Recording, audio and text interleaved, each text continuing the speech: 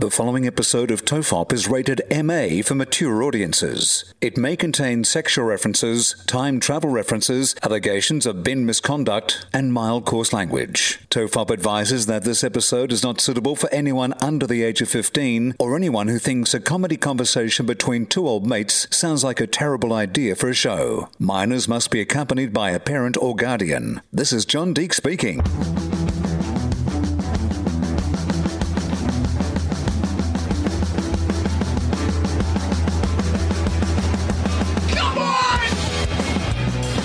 Everyone relax, this is TOEFOP. I'm Charlie Clausen. I am Will Anderson. Hello and thank you for watching.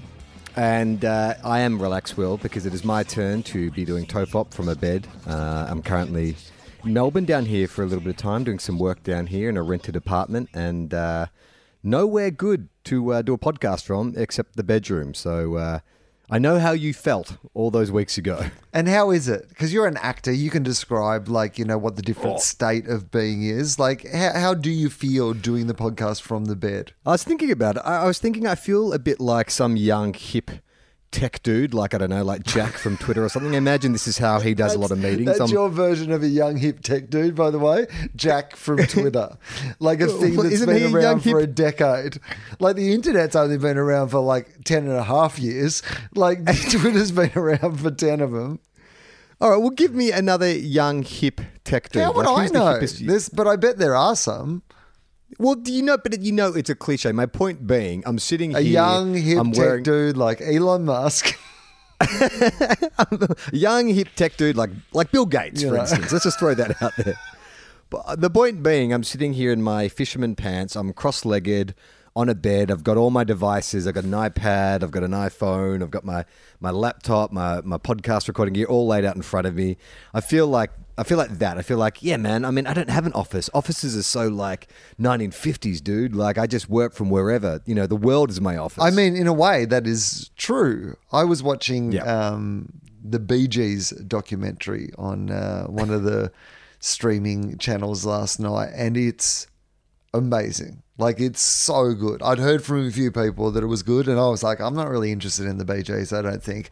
Well, it turns out, Charlie, I was wrong. I'm super interested in the Bee Gees, particularly because it's one of those things you're watching a mystery that key plot points in, but you've never really understood the story behind it all. So the story of that group, the brothers, falling out between the brothers, the various different stages of, they were one of the original bands that evolved their sound, that went from being one thing to being a completely different thing, in a pop sense. And then when Saturday Night Fever came along and became the highest selling album of all time at the time, just to see the highs and lows of their career and where they had it, and it was absolutely fucking fascinating. I was so into this documentary. Here's what I know about the Bee Gees.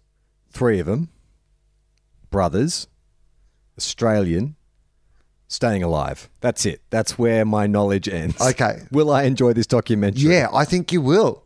Because I think you know a whole bunch of the songs, and there'll be a couple of the songs where you're like, oh, I didn't even realize that was a Bee Gees song necessarily.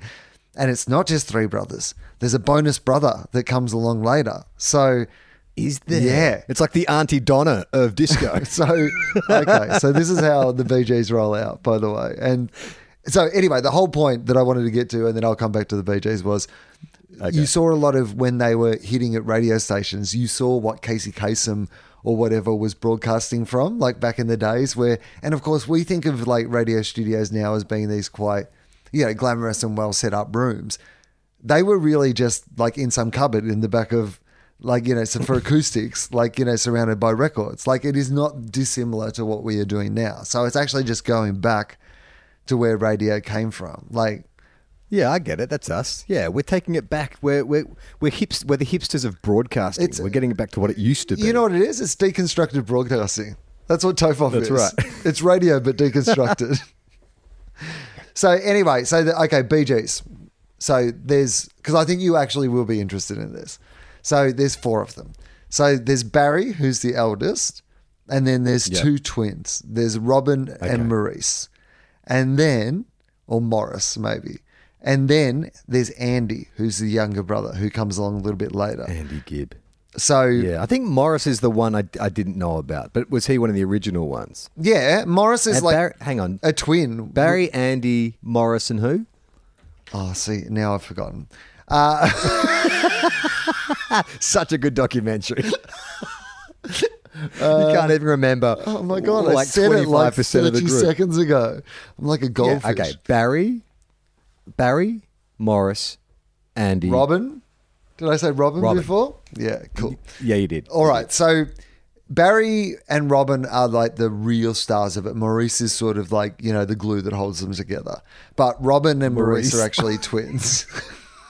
And then there's Andy, who became a teen idol in his own right, and at one stage was actually a more popular act than the Bee Gees, and then eventually joins the Bee Gees. So like gets incorporated into the Bee Gees. So there's 4 of them in the end. But their career, like they're not Australian, they're English, but they started as a group in Australia when they were living in Australia, and then went to back to England, and then ended up in America recording most of like their really famous music. But they have generations of success where you're like, oh, you guys were really famous here doing this style of thing, and then you were really famous, and then no one wanted you for ages. Then disco happened, and that you sold the most albums anyone's ever sold.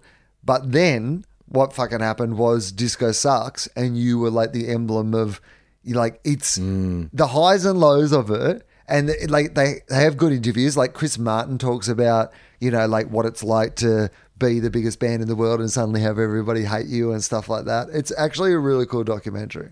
So, did they explain why Barry Gibb, he's the beardy one, Yeah. right? Why Barry, well, the most beardy, the one who looks like a lion. He's Paddle pop the lion, one that who's guy. still alive, so he gets to narrate a fair bit of the story. Would you say he's staying alive, Will? He's got a tattoo now that says "Staying Alive." But he was like the best looking, most masculine one. How come all the brothers look so different? Well, actually, the twins kind of look a bit the same, but yeah, they missed out on the. So Barry is. It's really funny when you see it. Barry and Andy look like twins more than Robin and Maurice look like twins.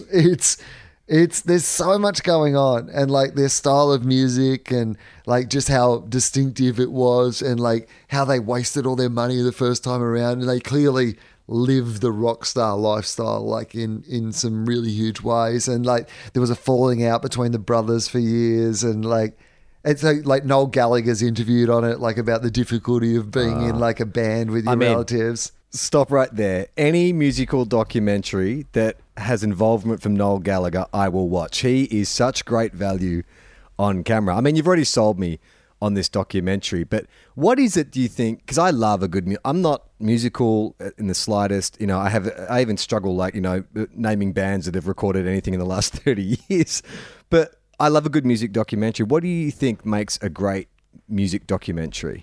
I think different things for different ones. What I like about this is it's actually, I think it's a Kennedy Miller or whatever, like it might be an Australian production or like a production house that has an Australian link.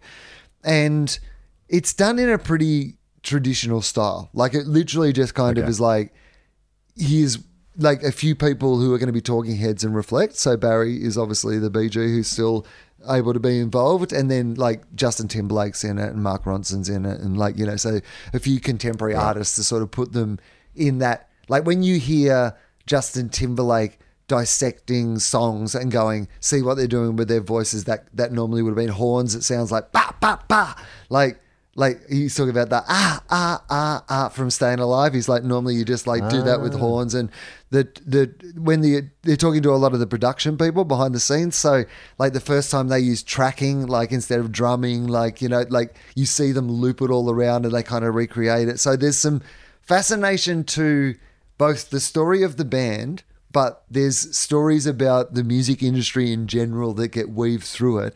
And then with the Bee Gees, because they change styles in the times, but also change countries, you get to see an insight into what like Britain was like at this time, then like what Miami was like at this time through disco and what that was like. And then they've got a good amount of historical like documentary footage, so you get to see them like when Barry's on this TV show after like Disco Sucks and the riots and all that sort of shit. Like Barry's on this TV show just like desperate, going, we're just musicians who want to release music, and like everyone in the world fucking hates us. Like, it's not fair. It's really compelling. Does Australia, like, because I'm an insecure Australian who needs my country validated by every celebrity, does Australia get much acknowledgement, or is it just more of a footnote? A bit of a footnote, but well represented because their manager was an Aussie. Right. And he's like a total, like, Barry Humphries character. Like, you know, Sir Les Patterson style, like, wacky tie, and looks like he's very Boris Johnson before Boris Johnson. So we're talking sort of Mel Gibson-ish, where Mel came here at like 8 years old, stayed here for 10 years, then went back to the States. Was it about that amount of time or less? I don't know if it was that amount of time, but what they did was they recorded their first album in Australia. So you kind of, if your origin story as a band is when you started as a band, they started as a band in Australia. Okay. All right. Well, I'll take that. I mean, we have to claim every single, as you know, Will, Australians have to claim every single celebrity that has spent any time here. I think the Bee Gees we can fucking claim, or at least a bit of the Bee Gees. You know, England and Australia as a collaboration. Well, they had to sell albums here first, right? I imagine like that's where they got their first radio play. They had to sell albums here first before anyone else was to take them on. I would like to think that we had played more in that story, and I wish that it had gone that way, but really they were out of here almost before they had the right to get out of here. Yeah. Like, they were just like, I just reckon we'll do better in England. And I was like, damn. I was kind of hoping it was the scenario you'd sketched out, but it was a little bit closer to them going, I reckon we could just piss off to England. I had a couple of friends staying with me over the weekend from England, and one of the girls was telling me that when she's in her late 20s, but when she was a teenager, or not even a teenager, younger than a teenager, she was obsessed with Peter Andre. And I was like, I said, I'm aware of who Peter Andre is, but in my mind, like, Peter Andre had some middling success here, but then went to the UK and just exploded. And she was saying, well, that's kind of right, but she said it's not like his musical career exploded. He went to the UK, continued to have middling success, but then went on, I'm a Celebrity, Get Me Out of Here, ironically filmed in the Australian jungle. And that's when his celebrity exploded. That's when she first became aware of him. That's when he sort of went mainstream in the UK. And I was like, isn't that amazing? And I was like, okay, I was like, so he was this guy who sort of really, you often hear about Australians who can't, they have to go overseas to sort of stake a claim. But she was saying he's actually half English. So what I'm saying, Will, is we don't have to adopt Peter Andre at all. We can say he was English the whole time. Well, firstly, good point. Well made. Very, very Scott Morrison of you. Close the borders, build a wall. I get it. So, it's interesting, isn't it? Because, like, the logic would be, you're a kind of a medium-sized fish in the Australian pond, but you don't have a huge amount of talent. You're never going to be the best singer. He was a pretty good dancer, I think. He was in really good shape. I think people found him hot at some stage. Well, there was something there. There's a bit of trivia. So that Neverland documentary that came out about the two guys who were molested by Michael Jackson. One of them was Wade. I can't remember his surname. He's an Australian choreographer. Yeah, but there's a little bit of trivia about that. He won a Michael Jackson competition. Wayne Robson, that's right. And so he won a Michael Jackson dance competition, and came to the attention of Michael Jackson. Do you know who came runner-up in that competition? Oh, Peter Andre. A young Peter Andre. Because I remember, that's my memory of Peter Andre, he dodged a bullet. A big muscle-bound dude who danced like Michael Jackson, even sort of sang like Michael Jackson. I think even Molly Meldrum at one stage on Hey Hey It's Saturday, and I don't know if I'm making this up, but Molly said he's Australia's answer to Michael Jackson, which completely different. Hopefully that's been edited from the internet. Yeah, well, I think Rolf Harris is Australia's answer to Michael Jackson. Oh boy. Well, let's move on to a different topic. It's something that the internet exploded with yesterday. I caught this kind of later than everyone. I texted you straight away because I was so angry about it. And then I saw that you had already sent off numerous tweets about this. I would suggest, and I may be wrong, but I would suggest that I possibly was I was up early. You broke this story? All I would say is I was up early and I was a little ornery. Like, some days I'll just keep out of shit, but somebody had flicked it my way, obviously knowing our fascination for the great work of Keanu Reeves. And I read it. And the thing that I will get to how much we objected to, but Malcolm Knox, who's the author of this piece, is someone whose writing I normally enjoy. Yep. So the fact that I saw the headline of it and then I saw that it was Malcolm Knox's byline, I was like, I'm interested in this. I'm going to give it a read. And then I just sent out a couple of, quite, they weren't too harsh. No, tongue-in-cheek. I felt that. Tongue-in-cheek, I normally, like what Malcolm writes, but everything, that he, you have to look at everything he's ever written based on this terrible opinion or those, just nothing particularly massive. But it turns out that I had just thrown a little chum in the ocean and then turned my back, because when I turned back around, I was like, we're going to need a bigger boat, because there are a lot of sharks out there tearing this piece apart, and a lot of them were coming through my timeline. I did retweet a couple that I thought were funny, but I was like, by the end of the day, when Keanu and that piece and Point Break were all trending on Twitter, I was just like, I hope nothing happens here and investigators go back to who fucking started this fire, because I'm sorry, Billy Joel, it was I who started the fire. Now, I know I'm not very familiar with the work of Malcolm Knox, but I am familiar with this trend in journalism where, you just publish a very contrary. Let's call it the Kane Corns effect. For anyone who listens to our other podcasts, it's when someone takes just an entirely contrary position just to get clickbait, just to get people just say the most unreasonable thing. It's the entire purpose of this article. This is part of the shit that I like. Well, I feel like I took the bait. Yeah. Because this article is 100%, there's a poll down the bottom.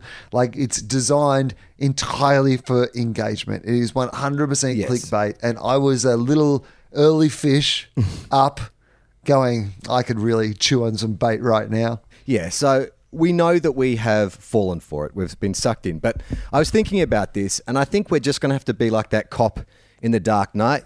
The one who says to the Joker, look, I know if I beat this shit out of you, you're going to enjoy it. So I just need to make sure I enjoyed a little more than you. So I think that's what we need to do, Will. We need to get something out of this. So look, Malcolm, well done. Doff my cap to you, sir. You have won. You got me angry. We're now talking about it. But Two men are now going to spend 45 minutes talking about this on a fucking quite popular podcast. So you did your job. I hope you get a fucking raise. Well done. This is what journalism is now. So for anyone who hasn't read it, this was published in the Sydney Morning Herald. The headline is The Only Thing Worse Than Point Break, Keanu Reeves acting in it. Okay, so it starts off, Point Break turns 30 this year. As with many surfers passing their peak, it's still acting their teenager more ludicrous with each year. Immediately inflammatory opening. I mean, that suggests for a start that people who surf, like Tim Winton, is ludicrous. But also, that's what you're basically saying, Malcolm Knox, that Tim Winton, Australia's greatest ever author, is ludicrous. Certainly, here's what I would say. How old's Kelly Slater? Kelly Slater's like 50 or something, and he's still like one of the best surfers in the world. Like, surfing is a thing that older men do all the time. Yeah. Like, the idea that somehow there's some cutoff from doing the recreation of surfing at the age of 30 without looking ridiculous is inflammatory from the start. I mean, it is insane to think that like surfing is something like rollerblading, something that kids should do, or like not even that, like razor scootering or something like that. In fact, reading this entire article, I got the sense of this was someone who used to get their head flushed down the toilet at school and is now taking the time to lash out at all those surfer bogans who used to beat them up, because everything that he attacks is attacking a specific culture of male or a celebration of a certain kind of masculinity. Now, let me just say... basically this article should be called I Don't Like Surfing or Surfers, So I Watch Point Break. My thoughts. Now, I understand like this idea of, films that are terrible. Like, I think the closest analogy, the modern analogy would be The Fast and the Furious. Like, I don't get The Fast and the Furious. I'm not into car culture. Those films are patently ridiculous. And, I'll watch half of one if it's on, but I don't, I think they're generally a waste of time. But I think that Point Break exists on a different level that we'll get to as we dig into the article. Would you agree? Well, firstly, the Fast and the Furious movies would not exist without the movie Point Break. 100%. Same Point Break is the original Fast and the Furious movie. I think Point Break, for the reasons we will discuss in the next hour and a half, in the two-parter, the two-part episode in this 9-part serial.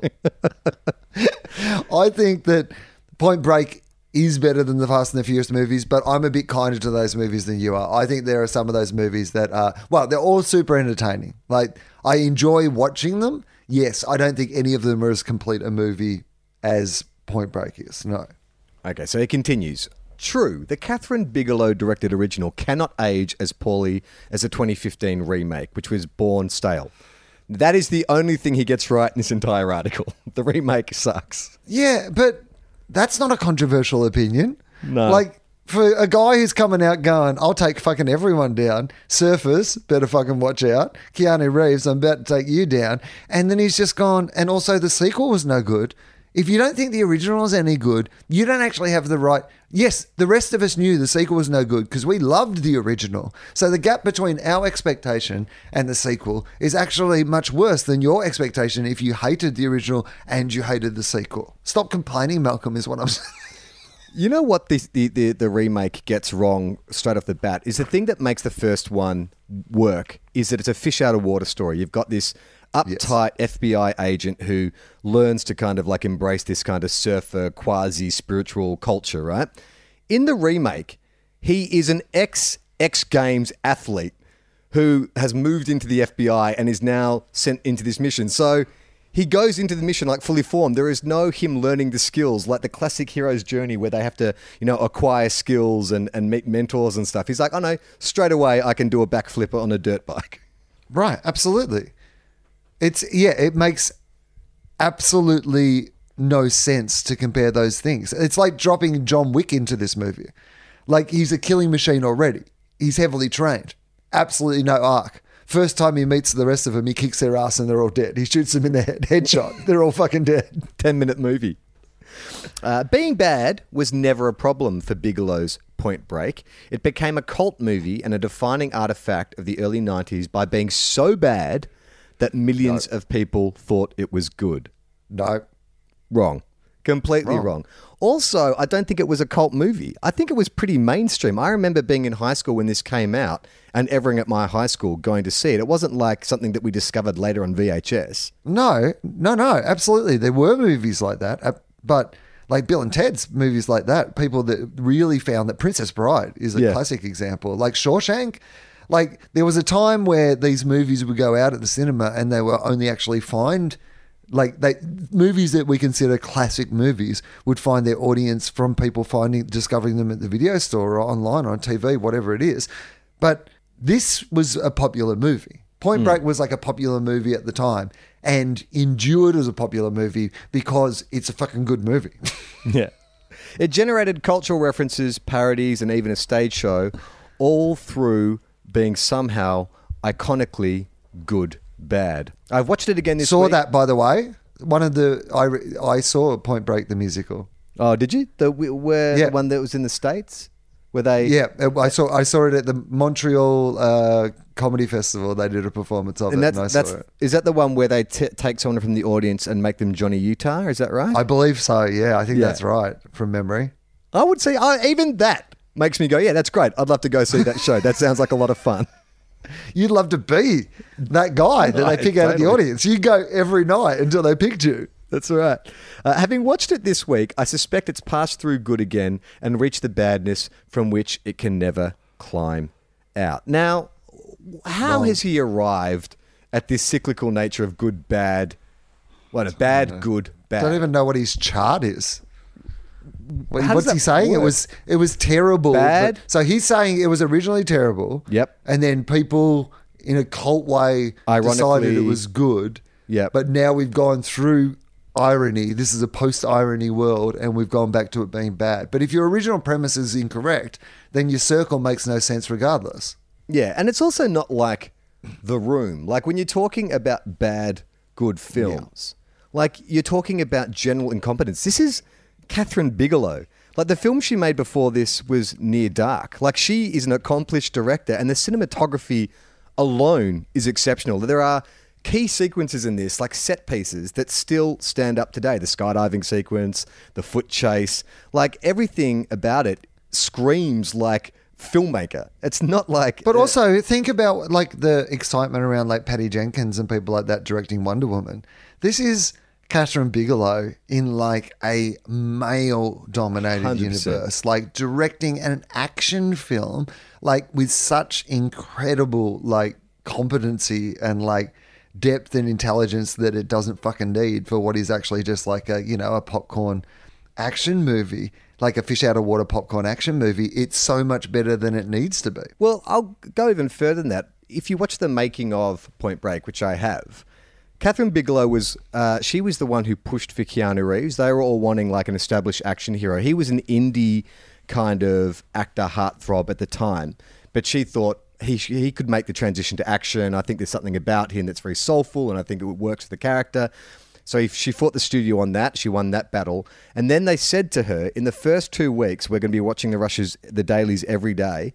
If we find that you are letting us down or we don't feel confident in you, you're going to get sacked. So she was working under the kind of jurist that no male director would have had to work with in the same circumstances.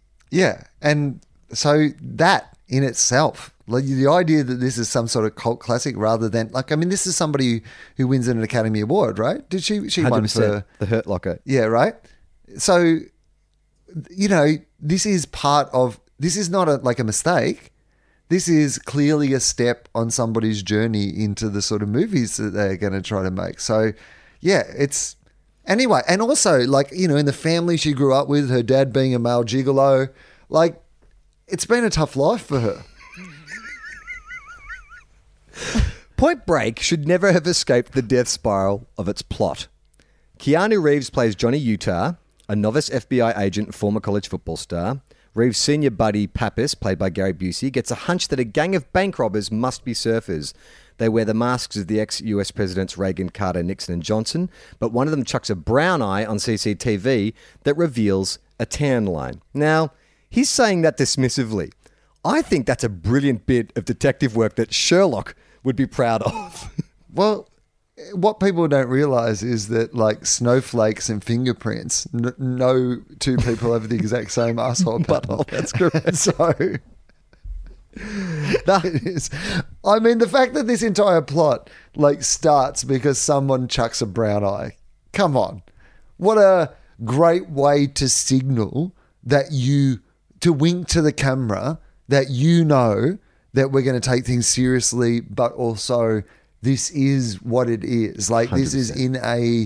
This is in a like a universe that is slightly elevated from the universe we live in, and you will recognize it, but there are going to be some ridiculous things that happen in here, and that's where the fun is. Well, this is one of the arguments he makes later on in the article, which I reckon is so wrong, is he claims that the film is not self-aware, that it presents all these things really earnestly without being self-aware. And it's like, but you look at the people who are involved behind the scenes, like Catherine Bigelow knew what she was doing. She's a female working in a male-dominated genre. Are you telling me there isn't some kind of commentary on this? Yeah, but also there is a level of thought in it all.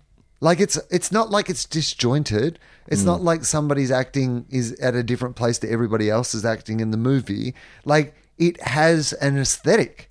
And it's really consistent to that aesthetic. So do you think that that's incompetency? Because it's amazing that incompetency manages to get such a consistent aesthetic. Yeah. Like even if you don't like the aesthetic, if it's consistent, you've got to say this was a choice and they competently stuck to their aesthetic. We've talked about this before when I was saying like David Lynch films. The thing that makes, like, in the hands of any other filmmaker, like the David Lynchisms, like the bizarre non sequiturs, the weird visuals, the scenes that go on for ages, the sound design, would come across as incompetence. But because he's consistent in his approach and his style, it becomes, like, transcendent. And you would argue that's the same thing with Point Break. Like you say, it's a consistent approach visually, tonally, the whole way through. It's not a happy accident. Okay, let's go on with Malcolm's. All right, so he just rounds up the plot here. The hunch leads Johnny to infiltrate a Malibu surf crew headed by Patrick Swayze, a pretentious mystic whose dream is to surf a 50-foot wave at Bells Beach, amongst other things. There's a woman played by Laurie Petty who teaches Johnny how to surf and gets him into the gang, but spends most of the movie tied up and screaming for him to save her. I don't think that's true. I don't think she spends most of the film tied up. Sure, maybe it fails the Bechdel test. I'm sure it does.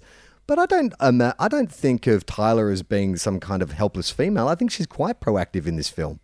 I think that for the time, she felt like she had agency, but I think in recollection, like as in looking back, I mean, there are so many movies of that era and, eras much closer to the time we live in that, haven't like kind of represented women fully, in sort of these male dominated plots. Like we're seeing a redressing of that now, and that is a good thing. But yes, yes, probably. Okay. I'll give you half a point for that one, Malcolm. But you could also say the same of pretty much every other movie of that era. As with any good, bad movie, describing the plot gives a false impression that something this ridiculous must be fun. What does that sentence even mean? What is fun? It is fun. It's like, yeah. The character's I'm not going to tell you about the plot because you might be under the mistaken impression it sounds fun. And that would refute my point. The lead character is called Johnny Utah. He was a famous college athlete who's now gone undercover as an FBI agent. Like, that is fun. It makes no sense. The leader of the criminal gang put ex-president masks on, and then they're all surfers and skydivers who have like a guru. Yeah, like, it's fun. This is a pretty fun movie that we're describing right now. All right, now this is where it gets nasty. What's more fun, I guess, is the opportunity to laugh at what a hopeless, unintentional mishmash it is. The actors seem to have their own idea of what genre movie they're in. Busey does a Beverly Hills Cop. John C. McGinley does a Principal Rooney from Ferris Bueller's Day Off. Petty is in a Cat People slasher pick, while Swayze is surprisingly watchable, doing an impression of Kevin Costner's Dances with Wolves. First of all, I mean, Busey does a Beverly Hills Cop. This film I would put in the same kind of category and genre as Beverly Hills Cop. It's like an enjoyable, fun action romp. John C. McGinley as Principal Rooney in Ferris Bueller's Day Off. You were struggling to find a simile there, Malcolm. That's clearly, if that's the best you could come up with, there is a history of like cop films and procedural films where you have a yelling police chief and you come up with Principal Rooney. Like, how the fuck does that make any sense? And then the last bit to show that you're some kind of like literate film nerd is, Cat People. Well done. You named a film that was in black and white. But what part, like you said, what part of this plot, when you say it out loud, which is the reason he did not want to say it out loud, indicates to you that those people aren't in different movies? They're all playing versions of that archetype. That's the whole point of this movie. 100%. Look at it's got that Con Air feel to it, right? Where yes. You know that they're all playing out these archetypes. Like, I think it's a better movie. Like, I love Con Air, but I think this is actually a better movie than Con Air Point Break. Like, I just think it has something to it that elevates it to, like, to Con Air to me is somewhere between Fast and the Furious and this. Like, whereas it's mostly good, but it's like kind of just super entertaining. But they're all just playing caricatures, right? That's part of the fun, right? Yeah. These ridiculous, over-the-top characters. You're suddenly in this universe and get to, like, play around in it. It's clearly what they're doing. Like, when you cast Gary Busey as the partner, that says something. Mm. The real fascination of Point Break is what a thumpingly terrible actor Keanu Reeves was. Sometimes the whole movie feels like a prank at his expense. Like he's been told to read his lines as if he's Al Pacino and Scarface, while everyone on set is laughing at him. I mean, what a horrible thing to say. Horrible thing to say. There's just no reason. Because also, okay, we're obviously coming into the territory here where Malcolm's really going to upset people, because you probably could have got away with saying you don't like Point Break and Point Break doesn't hold up. But the minute you make it personal and you turn on, have you not checked the internet in the last 10 years? Like, everyone in the world is problematic apart from Keanu Reeves. Yeah. Here's what I'll say about Keanu Reeves. Keanu Reeves doesn't have great range, but Keanu Reeves in the right role is fantastic. And this is a tailor-made... I mean, this basically was the template for the Keanu Reeves role. Like, from this is Speed, from this is Neo, from this is John Wick. He's really, really good at playing uncomplicated characters. And, like, I also think, too, that this idea that because he's not Gary Oldman or something, that makes him a bad actor. Harrison Ford can only do one fucking thing. Harrison Ford plays Harrison Ford, and he's been nominated for Oscars. But also, you don't need two Gary Buseys. Yeah. Right? Like, you need somebody that Gary Busey can Gary Busey off. I would see that film. Like, if The Two Buseys was a movie, I would definitely see that. Yeah, I think that. Yeah, okay. Anyway, we love Keanu. Everybody knows we love Keanu. Now this is like, okay, so he follows up that sentence. So he's Al Pacino in Scarface while everyone on set is laughing at him. But are they? The horrifying thing that in the America of that time, they probably weren't. So now he's casting dispersions on an entire nation of people that they don't get irony. Well, I mean, okay, it is the place that came up with South Park and the fucking Simpsons. So I could make an argument that they've got some familiarity with the concept of irony. Reeves' clueless affect had worked as a boy hustler in My Own Private Idaho, which was released as the same year as Point Break. Yeah, isn't that amazing that guy who can't act can play a character in two completely different movies? In completely different ways. It's almost like he's performing differently for the roles. Tragically, while his Idaho co-star River Phoenix died, Reeves was left alive to pursue the Point Break fork in the road and turn himself into a hero of a film in which stunts and action could not quite obscure his absence of acting ability. Now, look, I don't want to put words in Malcolm's mouth, but it sounds like he's saying the tragedy here is that Reeves didn't die instead of River Phoenix. I mean, ordinarily, this is the sort of topic where you wouldn't want to put words in someone's mouth, but seeing that Malcolm wrote those words down in a fucking newspaper, I think it's fair comment to say probably if he had his time over, he might phrase that a little differently. Fuck me. Like when I saw that, I was like, what? Hang on, what? I wish that Keanu Reeves had died. One of the most beloved people in fucking entertainment. I wish that he died. Like, I wish that River Phoenix had lived. Sure. But I mean, could he just not, in your horrible fictional scenario, could he not just make movies? Could you just go, I wish that he'd decided not to make any movies anymore? Or you could just not watch the movies rather than wish his death.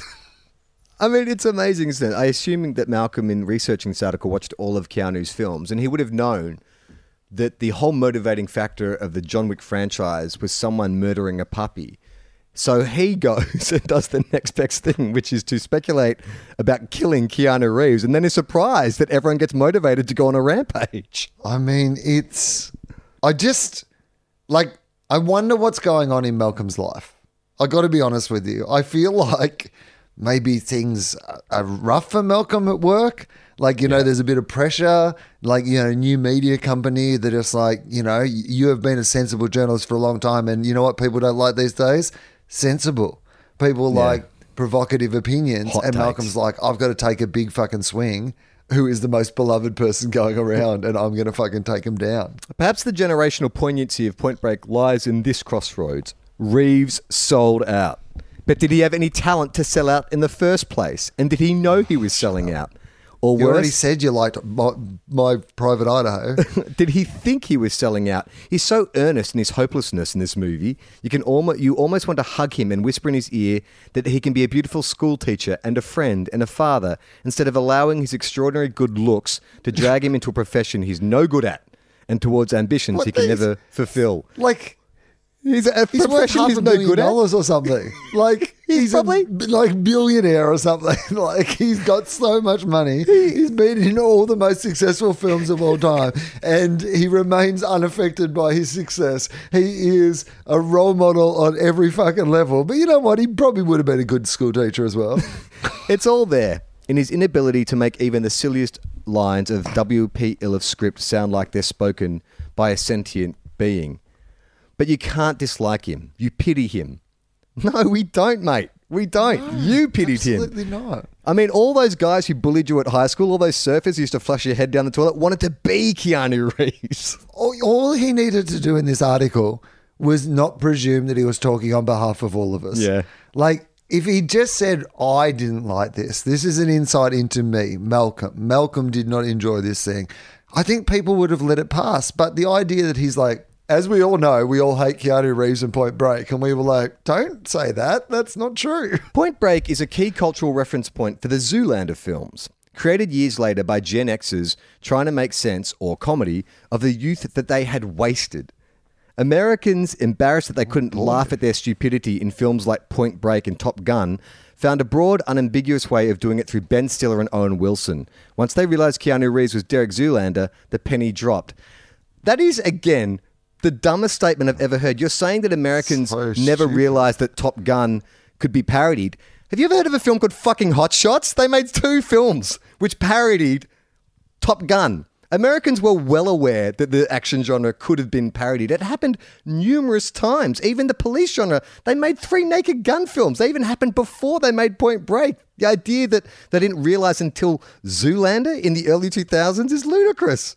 They constantly have been parodying everything that they have done, like for the construction and then deconstruction of things has been a constant theme of the entertainment industry. There are good things in Point Break. The president's masks on the robber's face is an inspired choice. There's a terrific chase scene through the back streets of the houses in Santa Monica, even if it does demonstrate that Reeves runs like a profoundly uncoordinated kid who couldn't do the 100 in less than 20 seconds. Now he's taken the piss. Like, I feel like this is the bit where he knows that he's just taken the piss. Kid. This is the Joker. Also, fuck that kid. This is the Joker saying to us, we're in the cell with him, and he's saying, you want to know how your partner died? And we're like, all right, we're going to loosen our tie, we're going to turn off the cameras, and we're cracking our knuckles. Like, seriously, you're going to make fun of how Keanu Reeves runs. Keanu Reeves, who has probably established himself more than anyone else as an action movie star because he actually does the action. He does the jiu-jitsu in John Wick. He learnt martial arts for the Matrix films. Like, that, I'd say, is his one defining characteristic, is he's a fantastic physical actor. Right. So in Malcolm's world, physicality isn't a legitimate part of acting, right? Because for Meryl Streep, for all Meryl Streep's skills as an actress, or Gary Oldman, or any of these sort of people, right? Yeah. Like, Ever seen them do a roundhouse kick? like, it's rare that you get to see them fucking just blow someone's head off in one shot. Well, all I'm saying is Sophie wouldn't have to make a choice if she had an AK-47. I watched Nobody. Take those Did you watch- Nazis down. Have you seen it? No, I So haven't seen it's it. I've it's seen John the Wick trailer. with Bob Odenkirk, and it's great because Bob Odenkirk isn't Keanu Reeves, but he still got himself into super shape and learned how to do karate and shit. Like, you can't just, like, that's part of acting. That's like one of the skills of acting, surely. There are 2 skydiving scenes, the first of which has no function in the story, but shows exhilarating footage of the American Southwest. It has a heap of function in the story. It's Bodhi testing Johnny Utah's loyalty. He wants to know how far he can push him because he knows what he's going to have to eventually do to Johnny down the line.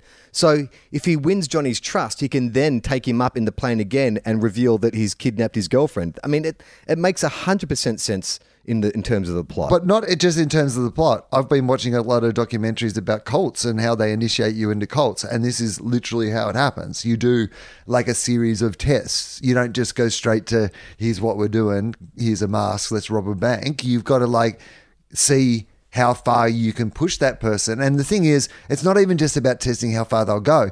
People are more willing to go further the further they've already gone. So by doing a series of those things, you're more likely to do this other thing than you would if you just asked them straight away to do it. So it's the test. Right. The second skydiving scene is an excuse to bring the film's homoerotic undertones to the surface. Reeves and Swayze in full frontage clinch while daring each other to pull the ripcord. Here you hope the film is laughing at itself, but it's not.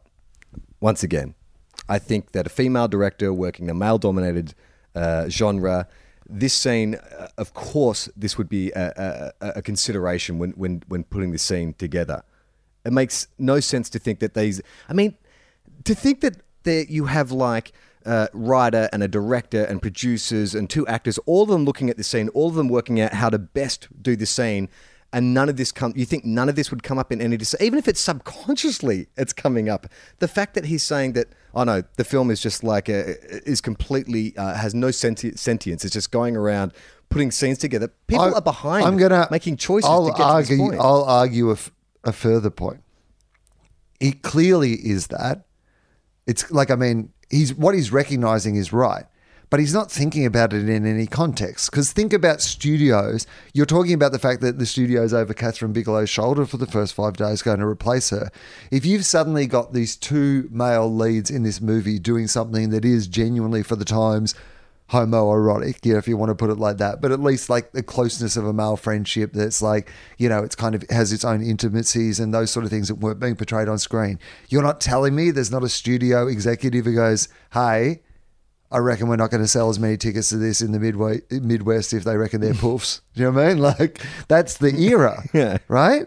That's still, so it's got to be a decision to do it the other way. You could have by accident done it the way where it isn't, but you couldn't by accident do it the way it is without somebody saying, are you doing this on purpose? It has to be on purpose. And just a side note on those skydiving scenes that makes them even more amazing is that they weren't given permission for Patrick Swayze to do the skydiving sequences himself. They couldn't get insured. So Patrick Swayze, off his own bat, went up there with a camera crew and they just renegade style shot the some of the skydiving sequences with him doing all the action, that is like Tom Cruise pre-Tom Cruise. So even like all that other stuff aside, it's like that's an incredible thing that you're seeing. An actual actor who learned how to skydive, who, despite the studio's wishes, went up and did that. Like that alone makes the scene incredible. Well, the fact that also they clearly believed in the project enough to do that sort of risky stuff, right? I want this to look legitimate. So then the idea that they're going to that length to make that scene look legitimate, but they have no idea what's going on in the rest of the movie is also just counterintuitive. The surfing footage of pro surfers backlit to conceal their faces was praised by critics, which only underlines how little they know. Yeah, right. Everyone else is wrong but me. One of my arguments is that everybody liked it. Punters and What's critics. that Skinner quote? Maybe I'm out of touch. No, it's the children that are out of touch.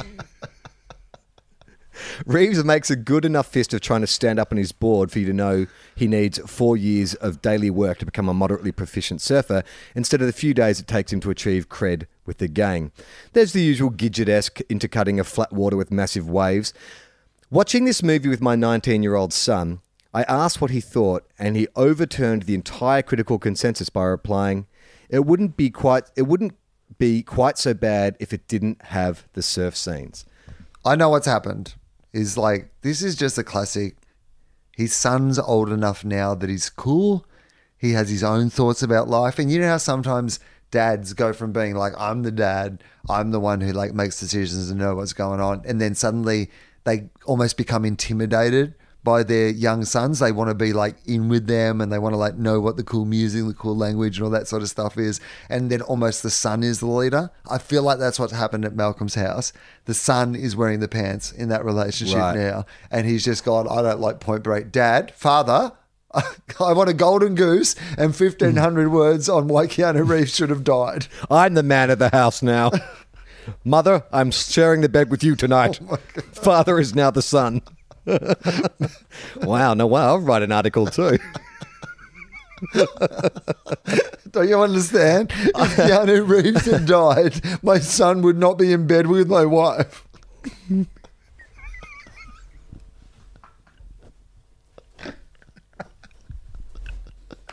It all makes sense now. I have to confess, I feel like the last person born in the mid-1960s who never saw Point Break. I watched virtually no movies or TV or listened to any music between 1989 and 1993, so I missed what I'm told were cultural moments that define my generation. Are you one of those fucking, I don't have a TV type dudes? Because just get stuffed. Well, also, if you weren't there for it when it came out, then you chose not to consume it at the time. You can't become fucking walking into our party where we were all there for it. We were there for Point Break. You can't swan in as a guy who watched no media in that time and then suddenly be having all these cowboy opinions about Point Break. Yeah. Watching Point Break now, I regret nothing. Like most of the culture we were rejecting, Point Break is insolubly American. See, that comes up again. He's got this real anti-American bias. It baffles me if anyone thought it had anything to recommend in it until I realized that those millions who loved it were mostly American. Look, once again, and this is only anecdotally, but everyone in my high school went and saw Point Break. It wasn't just American kids. Everyone I knew, I mean, we were quoting that film well into university. I don't think it was a specifically an American cultural phenomenon. Literally over my right shoulder, there is a poster of Point Break on my wall in my office. Yes. By 1991, our status as a cultural colony of America had become so unbearable that the thinking person was pressed into rejecting it. Whatever, bloody Poindexter.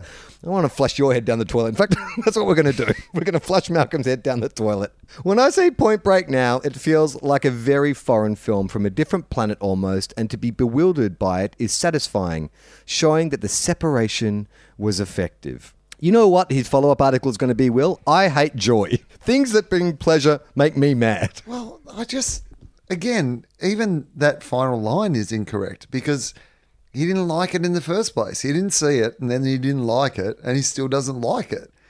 So it's not a separation from a time at all. You have the same opinion you had 20 years ago. Never does Point Break look more American than when it arrives for the final scene in Australia.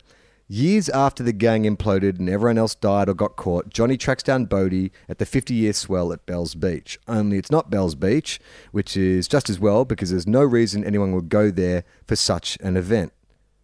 I mean, that doesn't make any sense either. Bells Beach is one of the most famous surfing spots in the entire world. I thought that was actually one of the great kind of references in Point Break is they actually reference an actual surf spot that was obscure enough that maybe mainstream audiences wouldn't know it. It's not talking about Hawaii or anything like that. But it is a genuine a surf spot that that they have championships at and that people have won championships at. People would have, yes, it has some familiarity to the surfing world. I'm not sure if geographically, that sort of wave would come in at Bells Beach. I don't know enough about oceanography and all the contributing factors to know if that is the beach where those surf conditions would prevail. Maybe that is Malcolm's point. Maybe he's just done a little bit more research. You do think? When researching this article, he just researched the likelihood of 50-year waves coming to Australia? No, because I think that he actually got it wrong anyway. Someone fact-checked him on this point. There's some detail in this that he actually got incorrect anyway. The Bells Beach of Point Break is fringed by Californian pine trees. The only Australian thing about the scene is a one-line cameo from Peter Phelps. Bodie goes into the surf, wipes out, and apparently dies. Johnny throws away his law enforcement badge. But by now, this is not even a spoiler. There's nothing left that this film hasn't already spoilt, but at least they never really made it to Australia. I think that final scene is one of the most, often quoted, most iconic moments of the film. I don't know any, Australians often get their noses out of joint when we're represented in popular media. Even the Simpsons episode put a lot of noses out of joint. I don't think anyone has anything but affection for the way Australia is portrayed. Our police having machine guns and us using phrases like death on a stick. Peter Phelps, right? Fucking Phelpsy. Yeah. Iconic. Phelpsy. You don't need to be in the whole movie, but you're in fucking Point Break, mate. I'd be wrapped if I was in Point Break. Do you imagine? Not a big role, but just for the rest of your life, you're oh yeah, at the end of Point Break when they were in Oregon, not California. That was the thing that someone corrected. But they said it was Bells Beach. That was me that came out and said, wouldn't go out there. It's death on a stick, mate. I'd dine out on that for the rest of my life. So, all right, that's the article brought to an end. Will, do you feel satisfied? Do you feel like we beat up on Malcolm enough that you enjoyed it more than he enjoyed writing the article? No, but I enjoyed it. I'm glad that we did it. Well, like Johnny Utah, I feel a little bit hollow. I feel like maybe we get to the end of it and we realize, well, what is being an FBI agent all about, really? So maybe we should be just tossing our TOEFOP badge into the surf and just getting on with our lives, which we'll do with some mail. All right, so this first bit of mail is from Chris. He says, to Colin Fop, Dear Sirs, I recently listened to Charlie's episode of Fofop with James, Mr. Sunday Movies, called Commando, which I misread as Com and Do. I imagined a flight of fantasy where the ever-charming Australian comedian, artist and writer Andu became a commando, or perhaps leads to a reboot of the Schwarzenegger film, possibly even rehabilitating the Australian Special Forces reputation abroad. But no, James just pronounces a word differently to Charlie. Love the show and looking more to many more awesome times Will spent. 2 puns in one sign-off. Yeah, so check out that episode. But I was going to say Ando. So anyway, at work, a couple of my friends, because as a joke many years ago, my company was called Comedy Commando because a friend was like, called me Ando, the Comedy Commando, and we used to joke about it. It was like the way that my friends would make fun of me. And so I decided that I would call my company Comedy Commando, and then that got shortened to Commando, and then to Ando. And anyway, it's become Ando recently, and people, they think it's very funny to constantly like congratulate me on things that Ando has done instead of me. So that'll be like, I love that painting last night. Well, and like ask me questions. What was Michelle Payne like? I'm like, I am Ando, not Ando. I realised as I was coming up with the title for that episode that I was going to confuse a few people, but that made me enjoy it even more. If you want to listen to that episode of Fofop, you can go to tofop.com.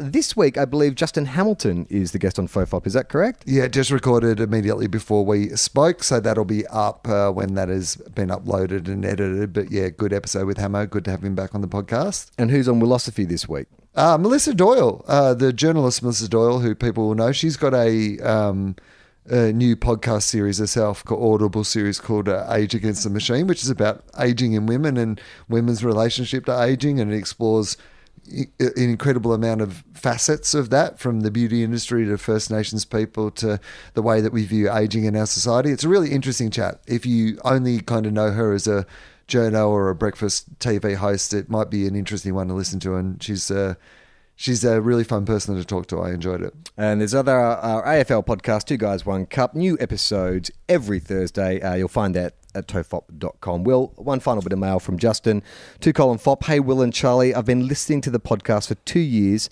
and Dad Pod since the beginning, since my wife gave birth to our first girl around the time it started. That wife is a nurse, and I was once a pharmacy technician. So, of course, I have to listen to the number one podcast amongst medical professionals. According to my podcast app, since 239, cheeky boy, when I recently started the official recommendation of listening to old eps by going backwards and stopping when you feel uncomfortable, I noticed that the clip show 265, Back to Basics, was not finished. I started it up, sounds familiar, but it was all Batman, so of course it sounded like Tofop. Then there was a dry cleaning conversation. What the fuck? Dry cleaning just came up again in episode 334, a great business idea, I think. Amazingly, both businessman Charlie and Will the Bill are both still just as clueless about the chemicals involved. Great show, guys, which is American for mates. Just joined up to the Patreon at level 1. That puts Tofop on the same level with Bad Obsession Motorsports in my book. So congratulations there. Yes, apologies, Justin. We do tend to repeat ourselves in this show. Tune in about 100 episodes' time when we do a breakdown of an article about Point Break that we'll probably dig up from the past. We found this old article. But you should be like Justin and support us on Patreon, because that is the way we keep the shows coming out on a weekly basis. You go to patreon.com/Tofop. There's lots of bonus content up there. There's extra letter episodes. There's James Fosdyke comic strips, and there's heaps of bonus videos. So check out patreon.com. But I feel satisfied, Will. I feel like we got off our chest what we needed to get off our chest in this episode. And don't ever come for Keanu again. Let this be a warning to all you hot take journalists out there. Keanu is untouchable. Yeah, exactly, Malcolm. Welcome to the School of Hard Knocks. Nice. That was hilarious. I'm Charlie Clausen. I'm Will Anderson.